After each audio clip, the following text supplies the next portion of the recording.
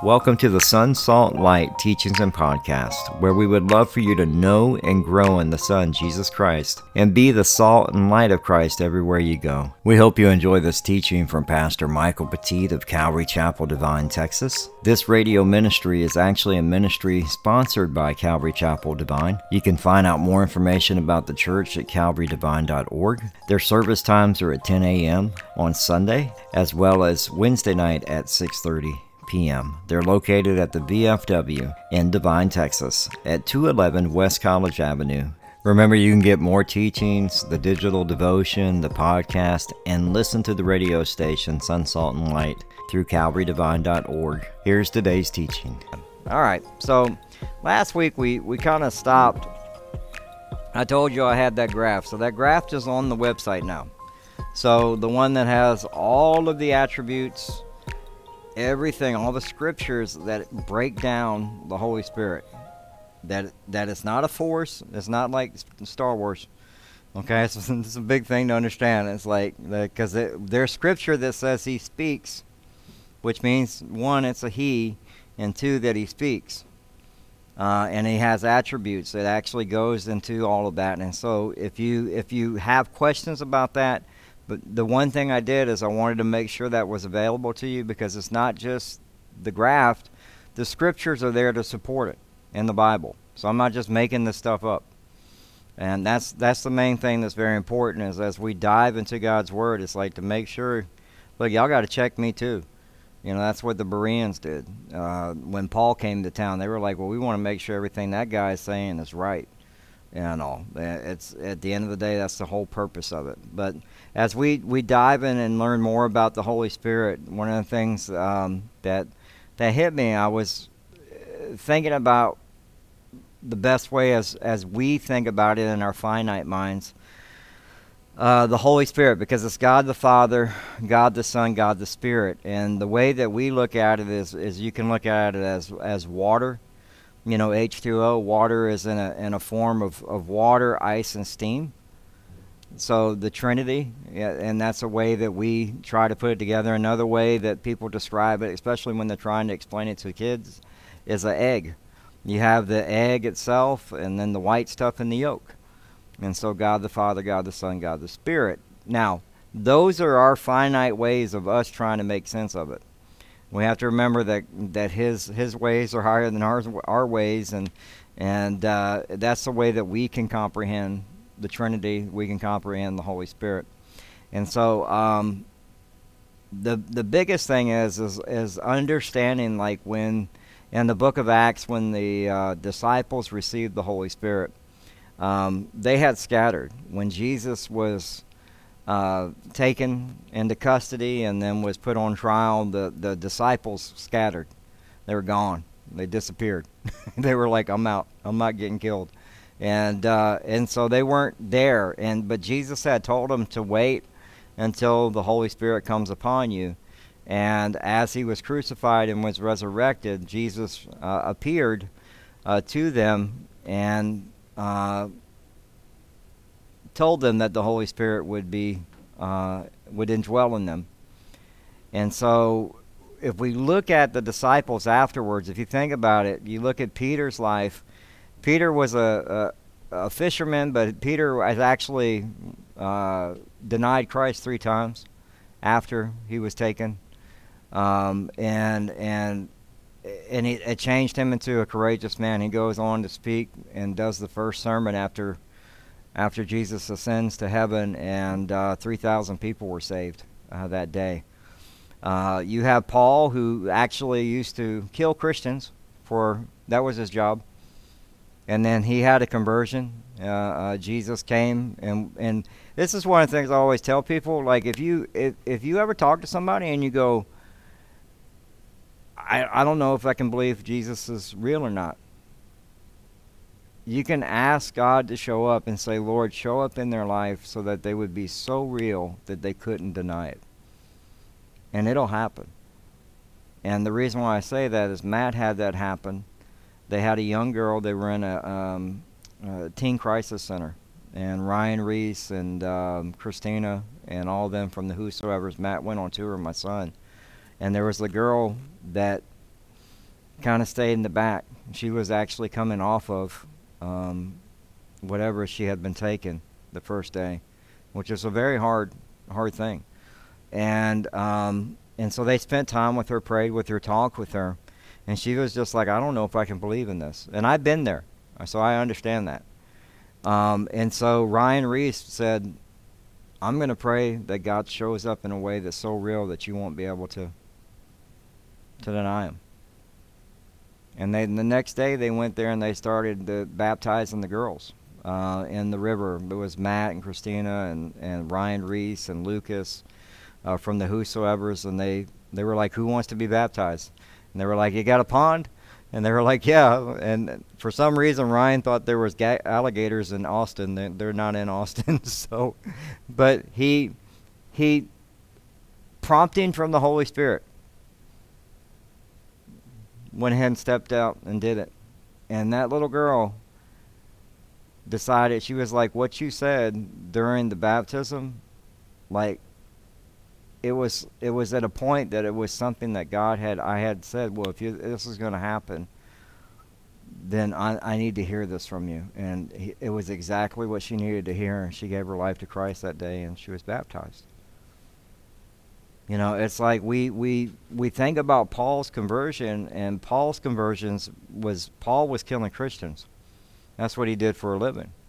He worked for the religious at the time, and he was trying to stomp out the Christ followers. And there's always been persecution, and there will always be persecution of the church. But it says, very, very bluntly that the gates of hell will not prevail. And so, even this little church, as we stepped out in faith, we came from another church in San Antonio. It was the prompting of the Holy Spirit. It was like, you need to go and plant a church. And I was like, that's just not what I want to do.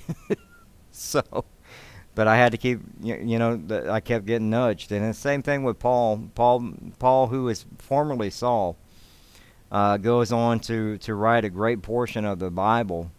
And he had some of the best training. So he knew all of the theology at the time. And God knows exactly who he's picking. And none of us are special. Like, he takes the dumb things of the world and uses them to confound the wise. I'm the prime example of that. I graduated from Alabama. Not the school Alabama, high school Alabama, which is really bad. And so, for me, it's like, there's no way I could do what I do without the Holy Spirit. At the end of the day, it's just what God does. You see these changes even with Stephen. Stephen was just somebody who was helping clear out tables. And they were like, we need deacons. And Stephen's like, they pick him out to go help. And Stephen starts sharing the gospel with people. Well, they get upset with Stephen because people are coming to faith. And so what do? Stephen becomes the first martyr. He's killed. And he says the same thing that Jesus said, forgive them, Lord, for they know not what they do. And you see this, somebody who's wiping and cleaning tables that goes on to preach the Word of God and becomes the first martyr of the church. And same with Peter. Peter goes on to become someone who gives one of the most powerful sermons at the very beginning of the early church. And he hits them right with the word, right at the heart. Repent and be baptized, every one of you, in the name of Jesus Christ for forgiveness of your sins. And you'll receive the gift of the Holy Spirit. Repent. Now, do we all need to know that we're sinners? Or we need to have that laid out to us? We know that think about it. I know by the time I was 6, 7 years old, I was lying. I done stole stuff.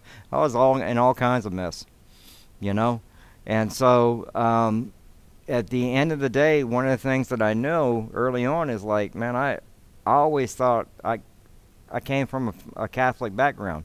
Now, Catholic background meaning I only went to church with mom and dad for Easter or Christmas, depending on which one they wanted to go to, and Because my family were alcoholics, they both had parties on Christmas Eve, and they would be drunk at the exchange of kids.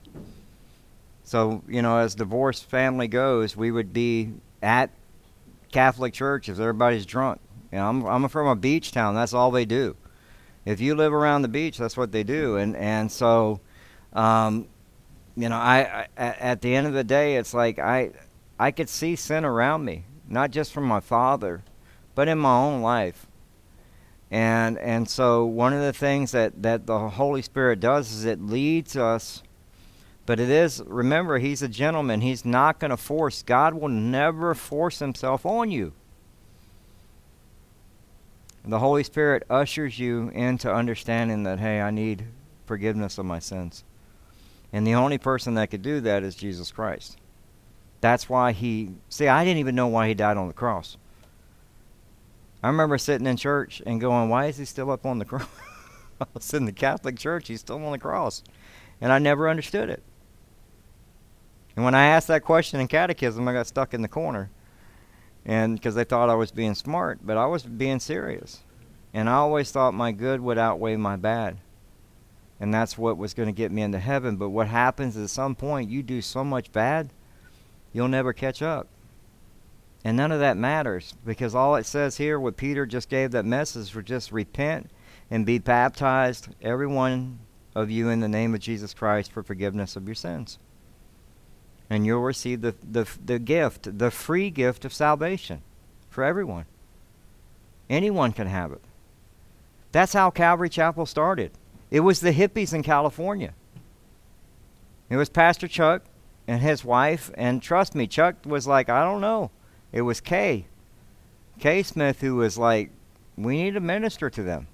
They need Jesus. And Chuck was like, okay.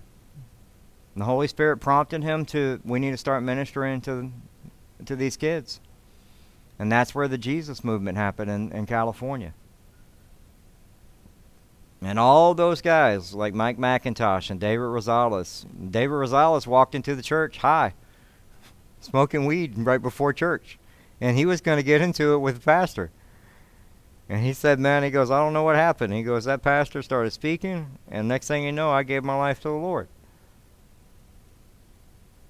Now he's been a pastor for some 40 years. He's a hippie. A lot of them. But that was the prompting of the Holy Spirit. That's what God does. And there's a story that Chuck would tell of them, the religious, the legalist in the church, the old guys, they had brand new carpet. And the hippies didn't wear shoes, and the carpet was getting all messed up. And they were like, well, we can't let them in church. See, that's what religion does. And so Chuck told him, you know what? Then we need to rip the carpet out of the church. We can't keep people from coming to church. We need to be welcoming people with open arms and understanding, like it's what God does. It's the Holy Spirit that moves in someone's life. We see these simple fishermen that have gone on to write portions of the Bible that have no education. And yet you read the theology that Peter writes. That's through the Holy Spirit. That's what God does. It's God's work. And so the word of we talked about, and I may go over some of this. If I seem like I'm doing that, I'm gonna rush through it because I know we went through some of this last week. But John 14:17 says this: Jesus speaks about the intimate nature of the relationship that the Holy Spirit desires to have with us. He tells the disciples, the world cannot receive the Holy Spirit, but you know Him. And that word know, so when you receive the Holy Spirit, you know in context, and there's a list of things. So it's not just head knowledge. Okay? That's where a lot of people struggle, is they get smart on theology, but there's no heart change.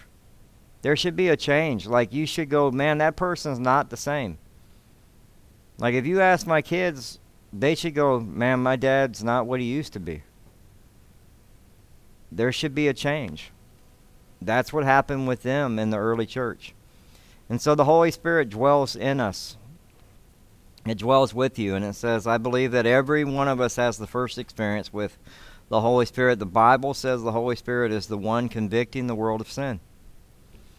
He's the one who actually draws us to Christ and convinces us that we need to trust in the Lord. That's the prompting that happens. And it's through that intimate relationship of that indwelling of the Holy Spirit. It's understanding. It's the same thing that Nicodemus, we talked about this last week, that Nicodemus was like having this conversation. Here you have one of the top theologians that come into the church, and he says, I need to meet with Jesus because I believe what's happening with Jesus is from God, and I need to talk to him. But he wasn't willing to risk his title, his power, and his prestige yet, so he came to see Jesus at nighttime. And he asked Jesus that question, but Jesus refers back to him in John chapter 3, verses 5 through 8. And Jesus similarly told Nicodemus, most assuredly I say to you, unless one is born of water and the Spirit, he cannot enter the kingdom of God. That which is born of the flesh is flesh, and that which is born of the Spirit is spirit. Do not marvel that I said to you, you must be born again. See, we have to be born again. We have to repent. That's the first thing Jesus said at the beginning of his ministry. Repent, for the kingdom of God is at hand. We have to repent. We have to actually say, you know what, I'm a sinner and I need to be saved. And that's a hard thing to do. That's a hard place to be at. But man, when you actually get to that place and you go, you know what, I can't save myself. I don't know where I'm going. Who wants to take a risk on eternity? I think I'm going to get in. Maybe they'll just let me in. That's not how it works. You have to repent, for the kingdom of God is at hand. You have to repent. That's what Peter said. You got to repent. You have to actually repent of your sins. And I love what it says, when they finally are filled with the Holy Spirit in Acts chapter 2, verses 1 through 4. It says, when the day of Pentecost arrived, they were all together in one place. And suddenly there came from heaven a sound like a mighty rushing wind, and it filled the entire house where they were sitting, and dividing tongues as of fire appeared to them, and rested on them, each one of them. And they were all filled with the Holy Spirit, and they began to speak in other tongues as spirits gave them utterance. Now, so what happens here is, as they start speaking in tongues, they're actually speaking in languages, because it's Pentecost.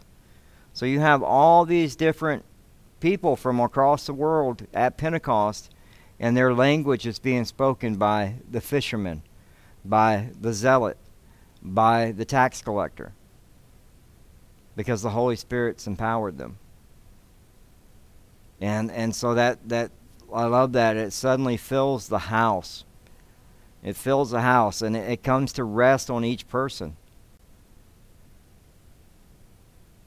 And so for us, it's a reminder to us that it's the power of the Holy Spirit that does these things. It's not us. We have to rely on it, meaning that we have to seek the will of God. How do we hear from God? Through His Word. Everybody wants to hear from God. That's how you hear. You read the Bible. It says that the Bible was God-breathed. God-breathed. And it's a reminder to us as that's how we hear. I've shared that with y'all many times. There's a person in a cartoon going, I want to hear from God. And there's a hand coming from the cloud with the Bible saying, here. That's how you hear. The another way you hear from God is through prayer. Through prayer. Another way you hear from God, we talked about it this weekend, is sometimes the messenger of God will come to you how? Somebody will talk with you. God will send that person, and they'll have something that has to be shared with you. You ever had somebody just said, man, I just needed to call and check on you? I've had that happen many times. Hey man, I just needed to pray with you today. And my friend Louie used to do that all the time. Mike, I'm just checking, see how you're doing. Holy Spirit, and I was just like, that was the thing that God had gave him to do, and he abided in it. So the Holy Spirit indwells in us, and as we give our life to Christ, what happens is we're sealed with the Holy Spirit. So how do you know that you're gonna go to heaven? Well, when you give your life to Jesus Christ, you repent of your sins, you ask Christ into your heart. And this is where it gets weird for some people, but it's the indwelling of the Spirit. It tells us that in Scripture that God's Spirit will indwell in you. It's okay to eat. If anybody wants to get up to get something, it's casual. It's all right. You're not in trouble. This is not that. So if anybody wants to snack, it's okay. I'm okay with that. It's not going to bother me. I can see Sarah just gently going over there like trying. It's all right. This is more relaxed atmosphere tonight. It's okay. But one of the things that we do need to understand is like it's the Holy Spirit that dwells inside of you. So when you give your life to Christ, you're sealed with the Holy Spirit. And so how does God know that you're His? Through the sealing of the Holy Spirit. So when God calls you to come home, not unless the rapture happens, when God calls you to come home, God knows that you're His because you've been sealed with the Spirit. He doesn't see you, He sees His Son. Because His Son died on the cross, and so your sins are forgiven. So when you repent, your sins are forgiven, your past, your present, and your future sins. Because guess what? You're not going to stop sinning. You're still what happens is you start understanding the cost of the sin, and you start sinning less. Okay? There is not a walk of perfection. That's not going to happen. I sin too. So I don't want you to think that, oh, Mike's got it all figured out. My legs are made of clay, and Teresa back there will tell you that. There are times when I don't respond the way I should. Today by the grace of God, I had my granddaughter who decided to use my neck as a jungle gym, jumping back and forth. And I was like, man, I know I'm going to feel it later. But she was wanting to wrestle. I was like, no, not today. And all, but by the grace of God, I didn't respond the way I was like, man. But she was having fun. It is what it is. I know the old me would have said something, and would have been ugly. And it's like it's just that change. That's what happens. Is like the way that we used to respond is not the same. It's like the more that, and understand this, it's like a relationship. Your relationship with God it's no different than a relationship. That's why He uses the covenant of a marriage to try to show what it is here on earth. And a lot of us come from broken marriages, divorced, as kids and stuff. So our picture of marriage is skewed. But for God, it's when Christ has the church, that picture of marriage and that covenant that's there is it's a reminder to us just how much, because Christ loved the church so much that He died for it. And so for us, it's a reminder to us that it's the Holy Spirit that transforms our life, because it's the Spirit of God that does that. We don't do it on our own. A relationship is only as good as the time you spend in it, right? So if I don't see my wife for 3-4 months, our relationship is not going to be the same. I can remember times of being in the military and being separated for long periods of time, and my kids wouldn't even remember me. As they were 1 or 2 years old, they'd be scared of me because they didn't know who I was. And so that relationship, you could see the effect of it. But for us, our relationship with God is like He wants that time with you. He wants you to open up His Word. That's why you can read bits of the Bible, and it's the Holy Spirit that goes, man, this is what you need today. This is the word you need today. This is what's going on. This is where you're at. This is what's hitting you right here in the heart, and you're going, man, you know what? I kind of got upset yesterday, and I think I may have hurt somebody's feelings. And I need to ask for forgiveness from God. And maybe even actually go ask for forgiveness from that person. Something you would probably never do before, right? Because I know I wouldn't do it before, but it's the Holy Spirit that does that. It's that conviction that the Holy Spirit gives us. And so I think the biggest thing for us out of this chapter is to remember those attributes that are there that we went over last week. And so the teachings online for last week. All right, so what we're going to do is we're going to stop the thing, because summer series is this. Actually, it's fun to be in this, but one of the things that we do want to do is we actually want to answer the questions together.